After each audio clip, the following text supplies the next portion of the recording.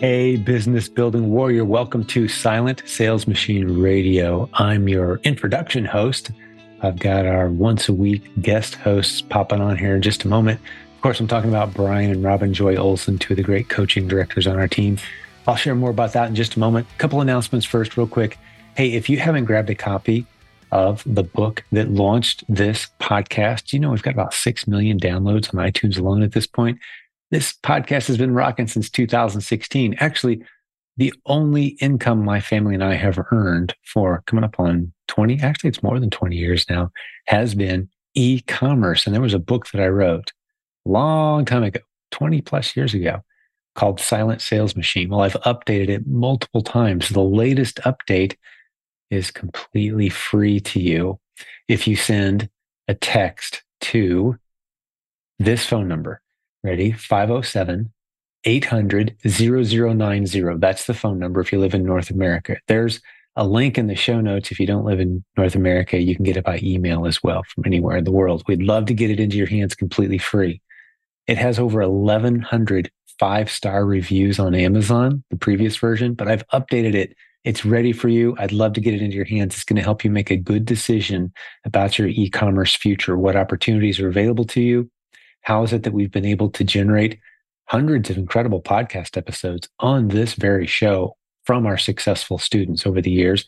About 1,900 tagged success posts in our free Facebook group. There's a link to that at silentgym.com if you haven't been in there. How are we able to generate all those success stories and sustain for so many years? We've got the longest running e-commerce event in the world. TheProvenConference.com has details on that. It's in its 12th year. Well, the book reveals the secrets of our success. What are your next best steps for your business, for your family, for you in e-commerce? Where does e-commerce fit into the picture? What models should you be considering based on your unique position, skills, education, background, knowledge, motivation? What's out there? Let's talk about it. That's the Silent Sales Machine book. That's what it's about, your success in e-commerce. So go grab your free copy. Enjoy going through the lessons. This is 20 plus years of wisdom, not just mine, but we've got a team of 100 of us. Like I mentioned, Brian and Robin Joy, who I'll bring on in just a moment. They're a couple of the coaches, the great coaches on our team. They actually lead a team of coaches. We've got a handful of teams we've broke our 60 coaches into. All of our coaches are wildly successful doing the stuff we teach on this podcast. And they've got a teacher's heart. That's how we filled our coaching team. So I've learned from them. Those lessons are in this book. Go grab a copy. You'll love it. SilentSalesMachine.com has details on the book, but there's no need to pay for it. You can get it for free. Instructions are in the show notes today near this audio or video where you're listening to this on how to get a free copy. Well, hey, today's topic is about test-worthy ASINs on Amazon. You hear us talk all the time around here on this show, if you've listened for a while, that the secret to success on Amazon isn't about finding the right product, finding profitable products, finding a good product. That's not what it's about, especially if you're new. The strategy is finding test-worthy ASINs, finding test-worthy listings on Amazon that you can go sell against with a reasonable expectation of having the worst case scenario being break even.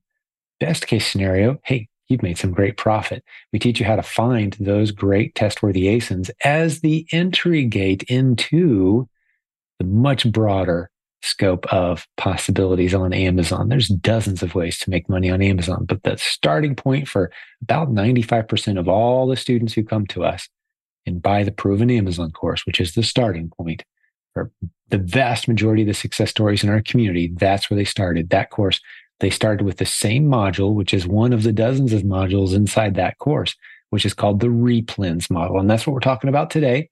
That's what the vast majority of our success stories that you've heard on this show are talking about at the beginning of their journey. The replens model, helping fill the underserved shelf space at Amazon, finding those underserved ASINs. How do you do it? Well, that's what we're going to dive in today with Brian and Robin Joy. Enjoy this episode. Hey, if you enjoy our feedback and you've never left us a review on iTunes or you've never subscribed, man, we love subscribers. That helps us spread the word. Did you know we have a $0 marketing budget for this show? And when you subscribe or when you leave a review or when you send the link, silentgym.com link to a friend in an email, you're helping us spread the word. You're helping us keep our marketing budget at $0. We have very low price courses and content, and a lot of our stuff is completely free. We have many success stories from students who say they never bought anything from us. They just consumed our content. Hey, if you appreciate that and you've never left us a review or shared the link with someone, please help us spread the word. Help us keep our marketing budget at $0. We love having it there. All right, let's jump into the content. Enjoy your time with Brian and Robin Joy Olson. Welcome back to Silent Sales Machine Radio. We are your co-hosts. I'm Brian. And I'm Robin Joy. And this is Coach's Corner.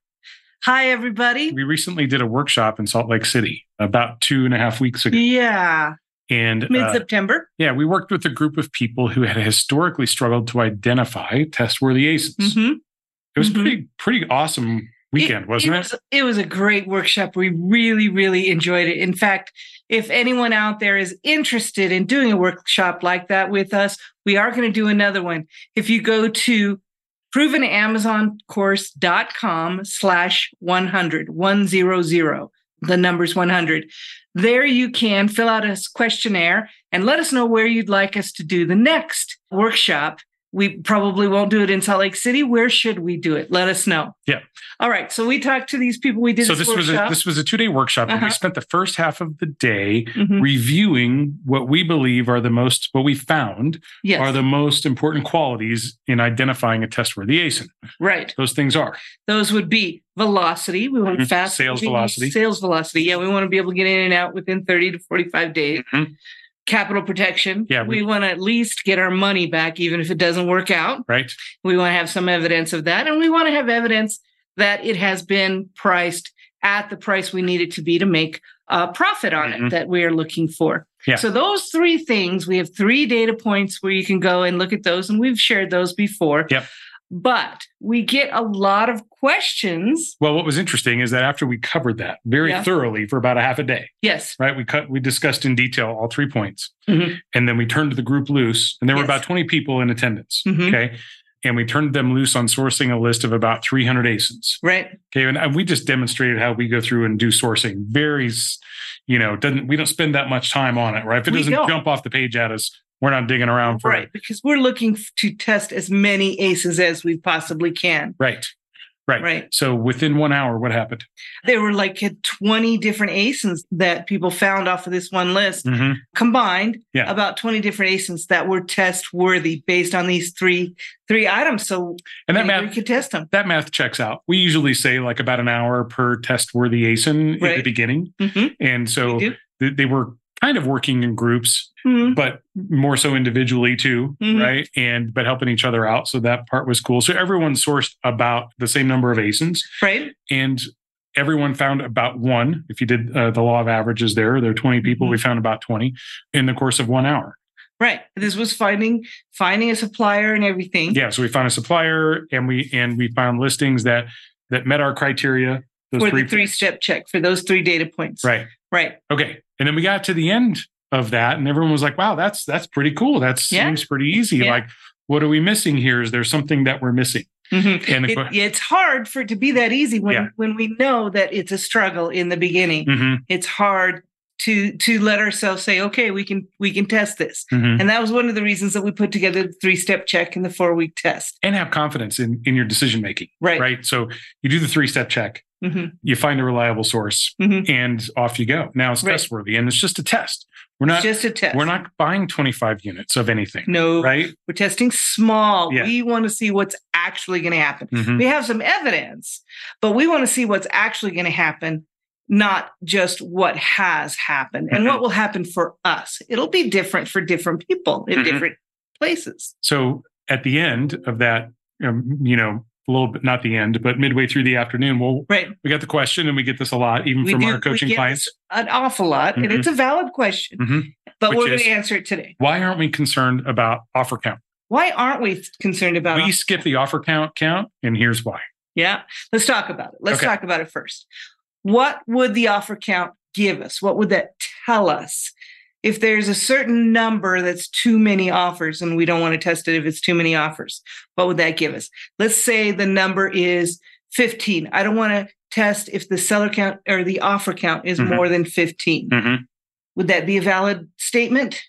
There's no way to know. I mean, we're talking about 15 may or may not be enough offers for the demand.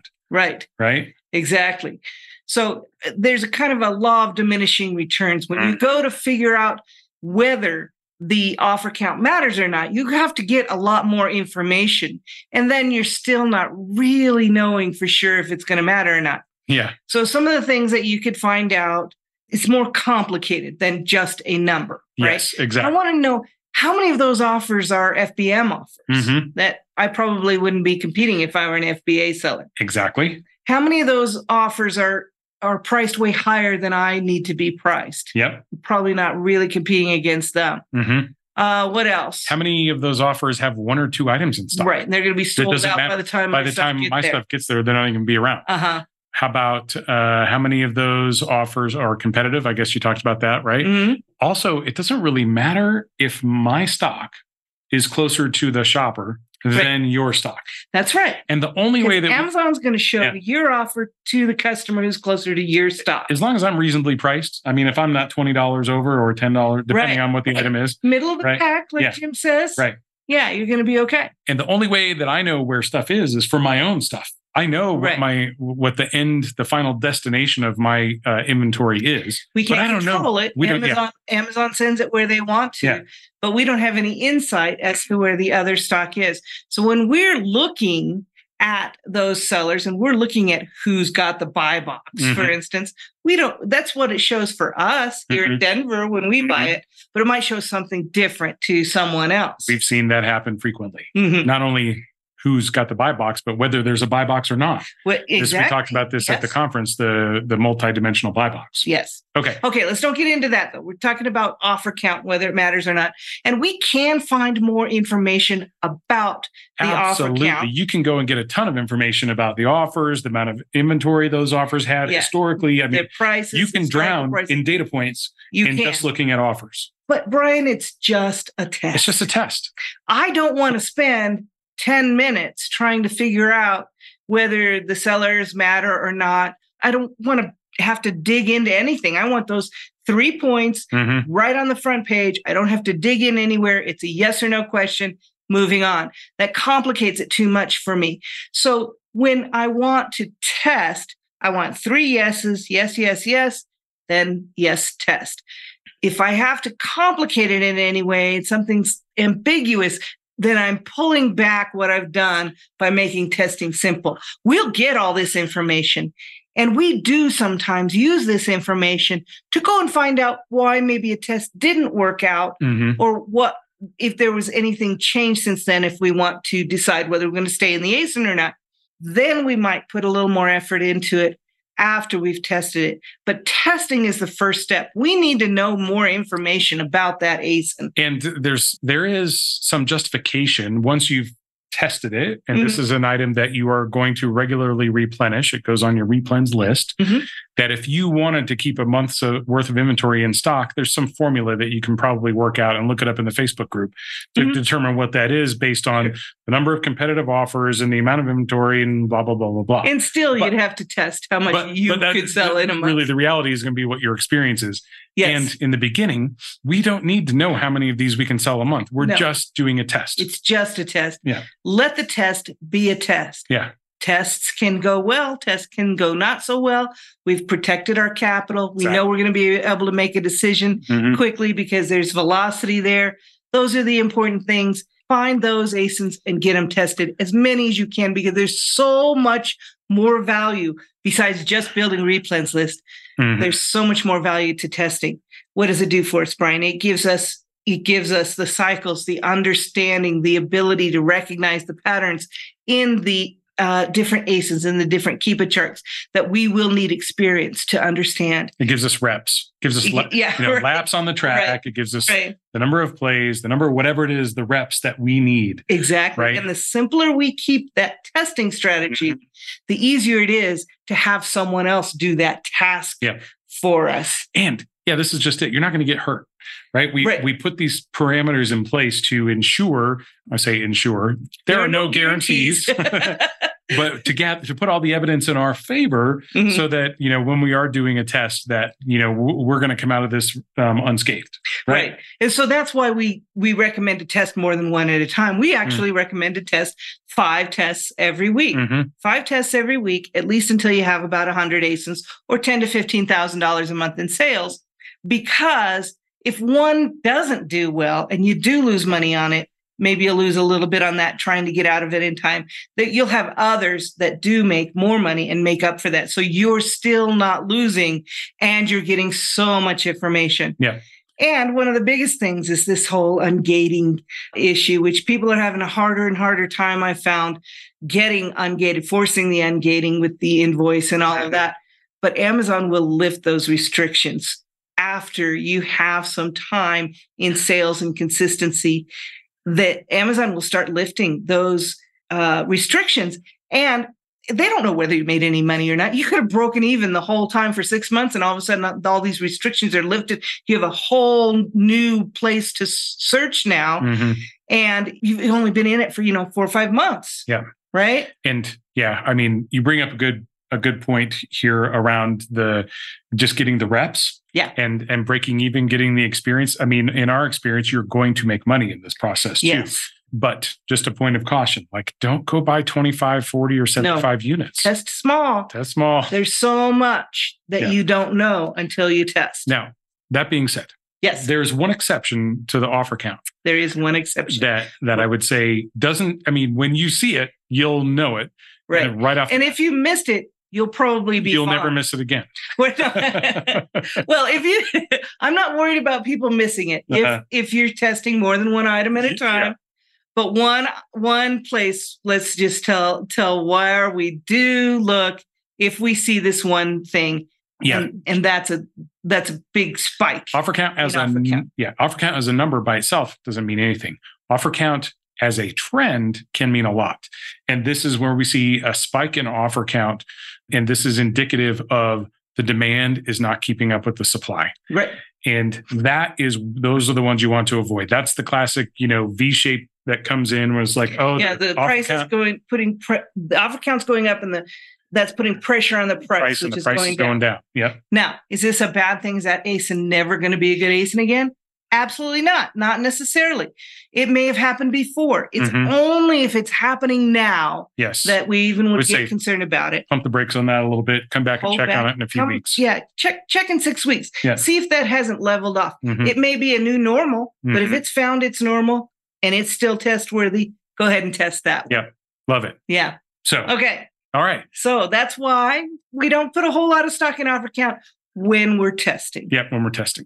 When we're making a testing decision. Yeah. Yes. So there are frequently questions about business operations in the Facebook group. And I took a few minutes to outline a couple of different things I want to chat about today. Okay. One of them is your ASIN level expenses and your associated ASIN level profitability. And then there's your business level expenses and then your ultimate net profit for your business. Okay. Also, these are also a place of confusion at first when I have people in the Kickstart a lot of times have these kind of questions. So and not meaning to be overwhelming. Everything that Amazon charges you for, they give you a record of. And it just kind of helps to know where to classify these things in your business. So I like to call them ASIN level expenses versus business level expenses. ASIN level expenses, good examples of this. And I'm not sure I've captured them all, but captured most of them here. First and foremost is going to be your cost of goods, right? Right. What does it cost me to buy that item? That's usually your largest expense. Yes. Okay. Any supplies related to that item to prep it.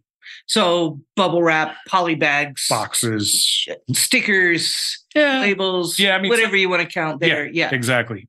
Or if you're using a prep center, whatever their per item fee is, that's also an ASIN level expense. Right. Your inbound transportation. I love to make sure that I'm accounting for inbound transportation at an ASIN level.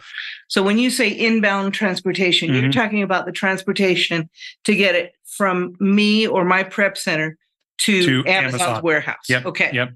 When you first explained this to me before I was involved in the business, I was very confused about what inbound transportation was. So that's why I want to clarify. And this could be, if you were doing FBM, this is actually what you pay to send it to the customer, not to send it to FBA. So that's somewhat interchangeable as an ASIN level expense. Okay. Then the second biggest chunk usually is the combination of referral and FBA fees. Right. The referral fee is based on, it's a percentage of the price that you sell it for when it sells. These fees are charged at the time of sale. Yep. Right? Yep. Taken out of the proceeds. Okay, so the referral fee, it's different for different categories, but it's a percentage of the sales price. And that's what we pay Amazon for the privilege of using the platform. Exactly. Right? Basically, they've gotten all the eyeballs to the listings. They handle all of the customer service. Customer service is handled in the FBA. FBA, fee. Okay. Right, but they handle all of the mechanics of that. Sure. They receive all of the packages, and they have the platform on a servers and things like that. They manage all of that information. So we pay a referral fee on the sales price. That's a percentage of the sale price, and then the FBA fee, like you said, is that covers Amazon doing the customer service. If some customer has a problem, they want to call in, they're going to talk to Amazon. I don't have to talk to them. It's based on size and weight, basically, because it covers also the transportation from Amazon's warehouse to the customer. So they base that fee on size and weight. Okay, moving along. But we digress. I might have gone too far deep into that, but all right. Then you'll also have associated storage fees. And Amazon will give you a report that says, here's how much you paid in storage for each ASIN every month. You can track that back or tag that back to the ASIN level expense. If you've got a pay-per-click campaign, so if you got a 5-cent what we call a 5-cent campaign, but really your lowest of the low-hanging fruit pay-per-click that generally performs very well for you, especially in Q4. Not everybody has that. Not everybody needs that. Amazon didn't used to provide the level of detail that they do today. And you can look at this at your SKU level, your SKU economics. You can see the pay-per-click. There's so much more information in that. Yeah, you get your inbound transportation, your pay-per-click, your everything that's associated there. Returns and refunds, plus any associated fees with those returns and refunds, can also be attributed to an ASIN.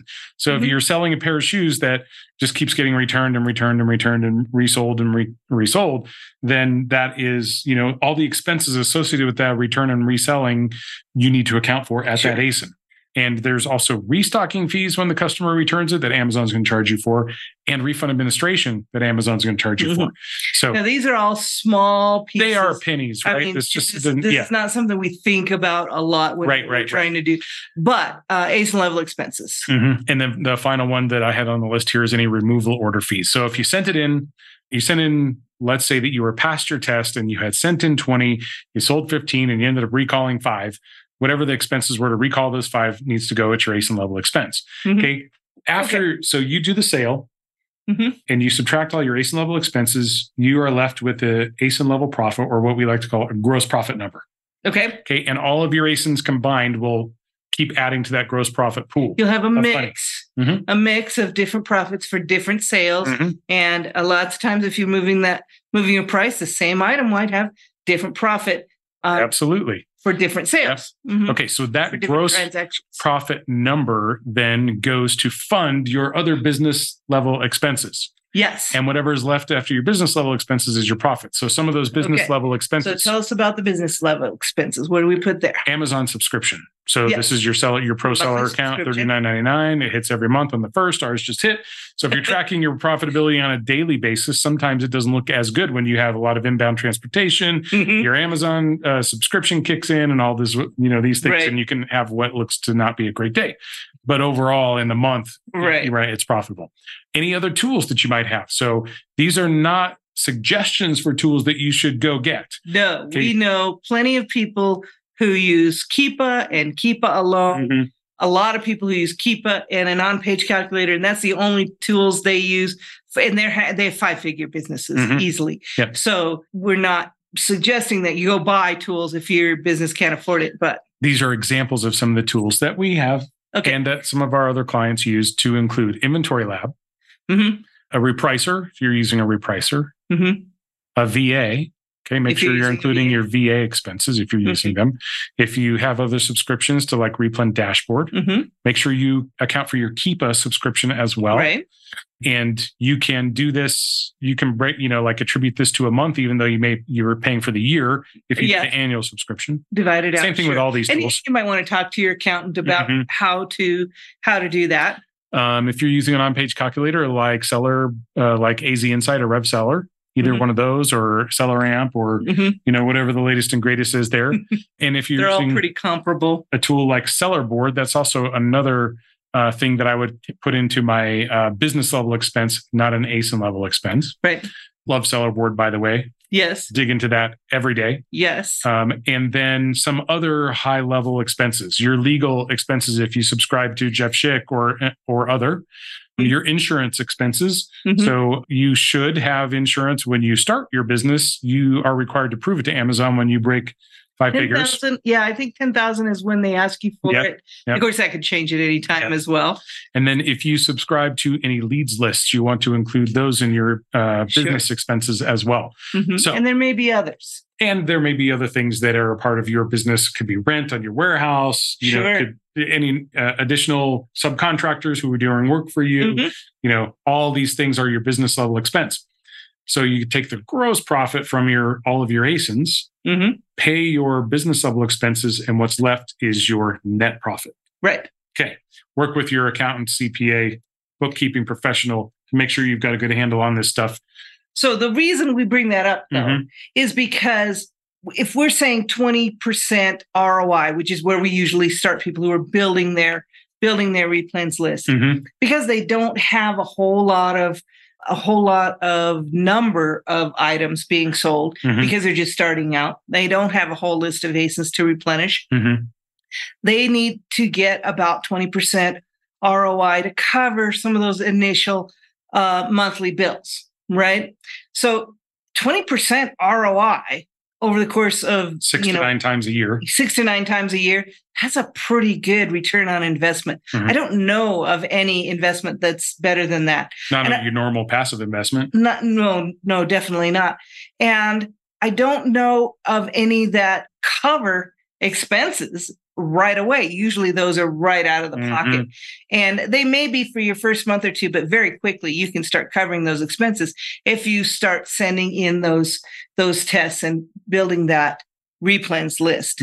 So it's really a good deal. And we want you to try to cover your expenses as well, which is why we don't recommend that you go too deep into these other tools or even some of these that we've mentioned until you're ready. Until the business can support it. Yeah. I mean, there's no sense in having a big negative number at the end of your month. Right. But that's kind of the beauty of this business is when you're doing a replens business, one of the reasons we call it low risk, low investment, and high chance for success.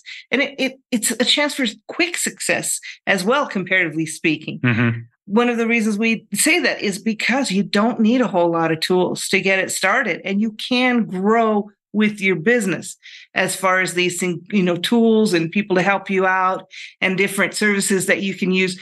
You can grow with your business and only add those when you want them, when you need them, when your business can support them. That's one of the great things about the replens model. I love it. Well, yeah, the low, high obviously works really well. And in spite of all the different ASIN level expenses and business level expenses that we were talking about, these are actually the problems to have. Right. You want to have a business where you are calculating your gross profit and calculating your net profit versus a business where you don't know, where you have nothing to calculate. I agree. Right. And when we say 20%, that's the bare minimum. What we find at an ASIN level is that most people are averaging 40, 50, 60% ROI on their entire book of business. Yes. Okay. 20. And you will, as you're looking for those that are at least 20%, you'll find many that are 30, 40, 50% potential. Because guess what happens? In the beginning, we've talked about this. Everything must be hard before it can become easy. Yes, we have. You are in learning mode. And so you don't necessarily understand all aspects of things. And that's okay. You can get in. When you're in the game, then you learn much better. Right. You don't clarity. Have to know everything in order to get in the game. It brings clarity, and the action brings clarity, which brings confidence. Yes. And one of the things I was going to say, excuse me. Mm-hmm. Anyway, I'm not getting any points. We watched back the last one that we recorded, and I realized that I said when we were young and in love, and you said I'm still young. All I heard was I'm still young, and I kept talking. Then when I watched it back, I realized he said I'm still young and I'm still falling in love. Aw. So everybody started making notes of that. So excuse me for cutting you off. I did it again. Mm-hmm. Yeah, no, the point there is just these are good problems to have. Mm-hmm. And when we say 20%, that's the minimum. Usually your gross profit numbers will more than cover your business expenses, and you'll come out, even if you were only making 20% in this 10 to 15% net. Right. And here's where I was going with this. You learn, you get better. Yeah, maybe your first 2-3 4 weeks are like, I think, I'm just going on the 3-step check, which is really all you need to do. And then things get clear for you as you're in the game and you build this clarity. And now you have confidence. Once you get momentum on your side, then, and you believe that you can find 20% deals left and right because you can, then you start finding 50% deals left and right. And you start finding 100% deals left and right.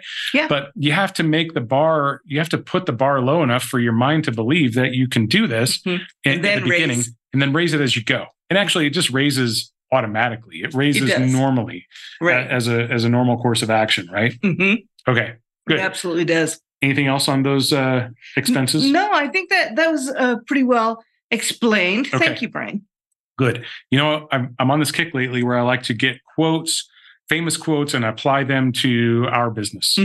And I think this is very useful when just getting a different perspective on things. And I shared a different perspective with you on something last night.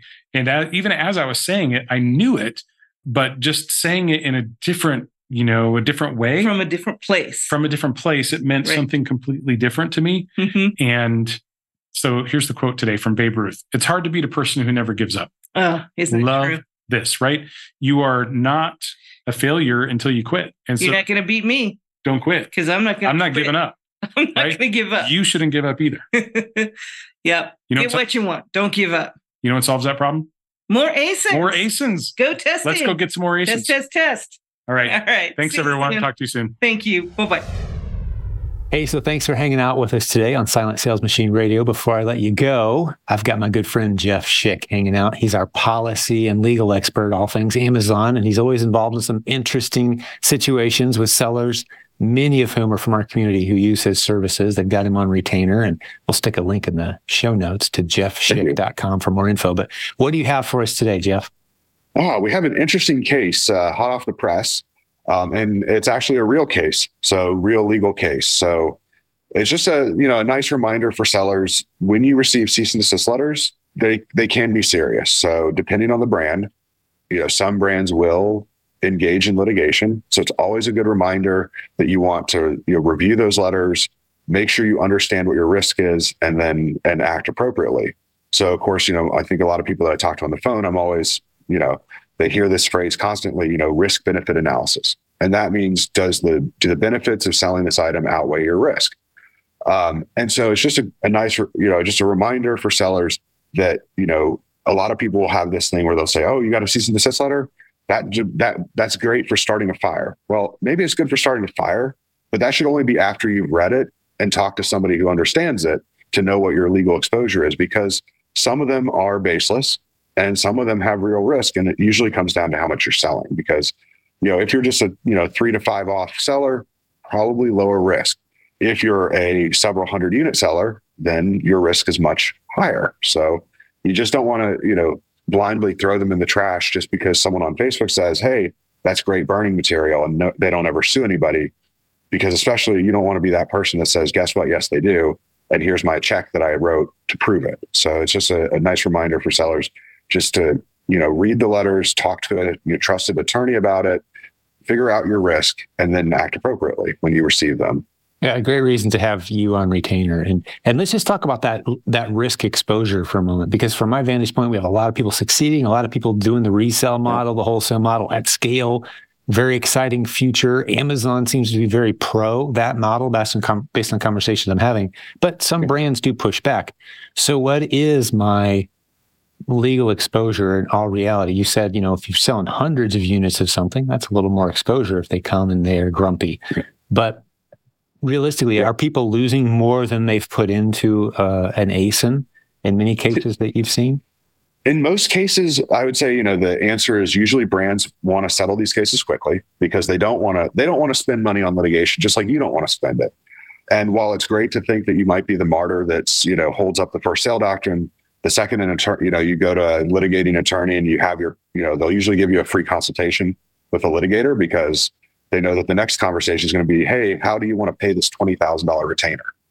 And then you rethink really quickly, do I want to go forward and be that martyr? And the answer is usually no, because the settlement offers that come in from the brands are usually less than that. And so people just have to make that decision. Now, the good news is typically settlements, when we worked on lawsuits almost every month this year so far, the settlements usually are less than the profit that the seller has made, or they're right around what the profit has been for the seller. So you walk away with a little bit of something or basically nothing, little bit of loss, not a huge, you're not mortgaging your house in most cases. Or I should say in any case we've seen so far, everyone's been able to afford the settlements.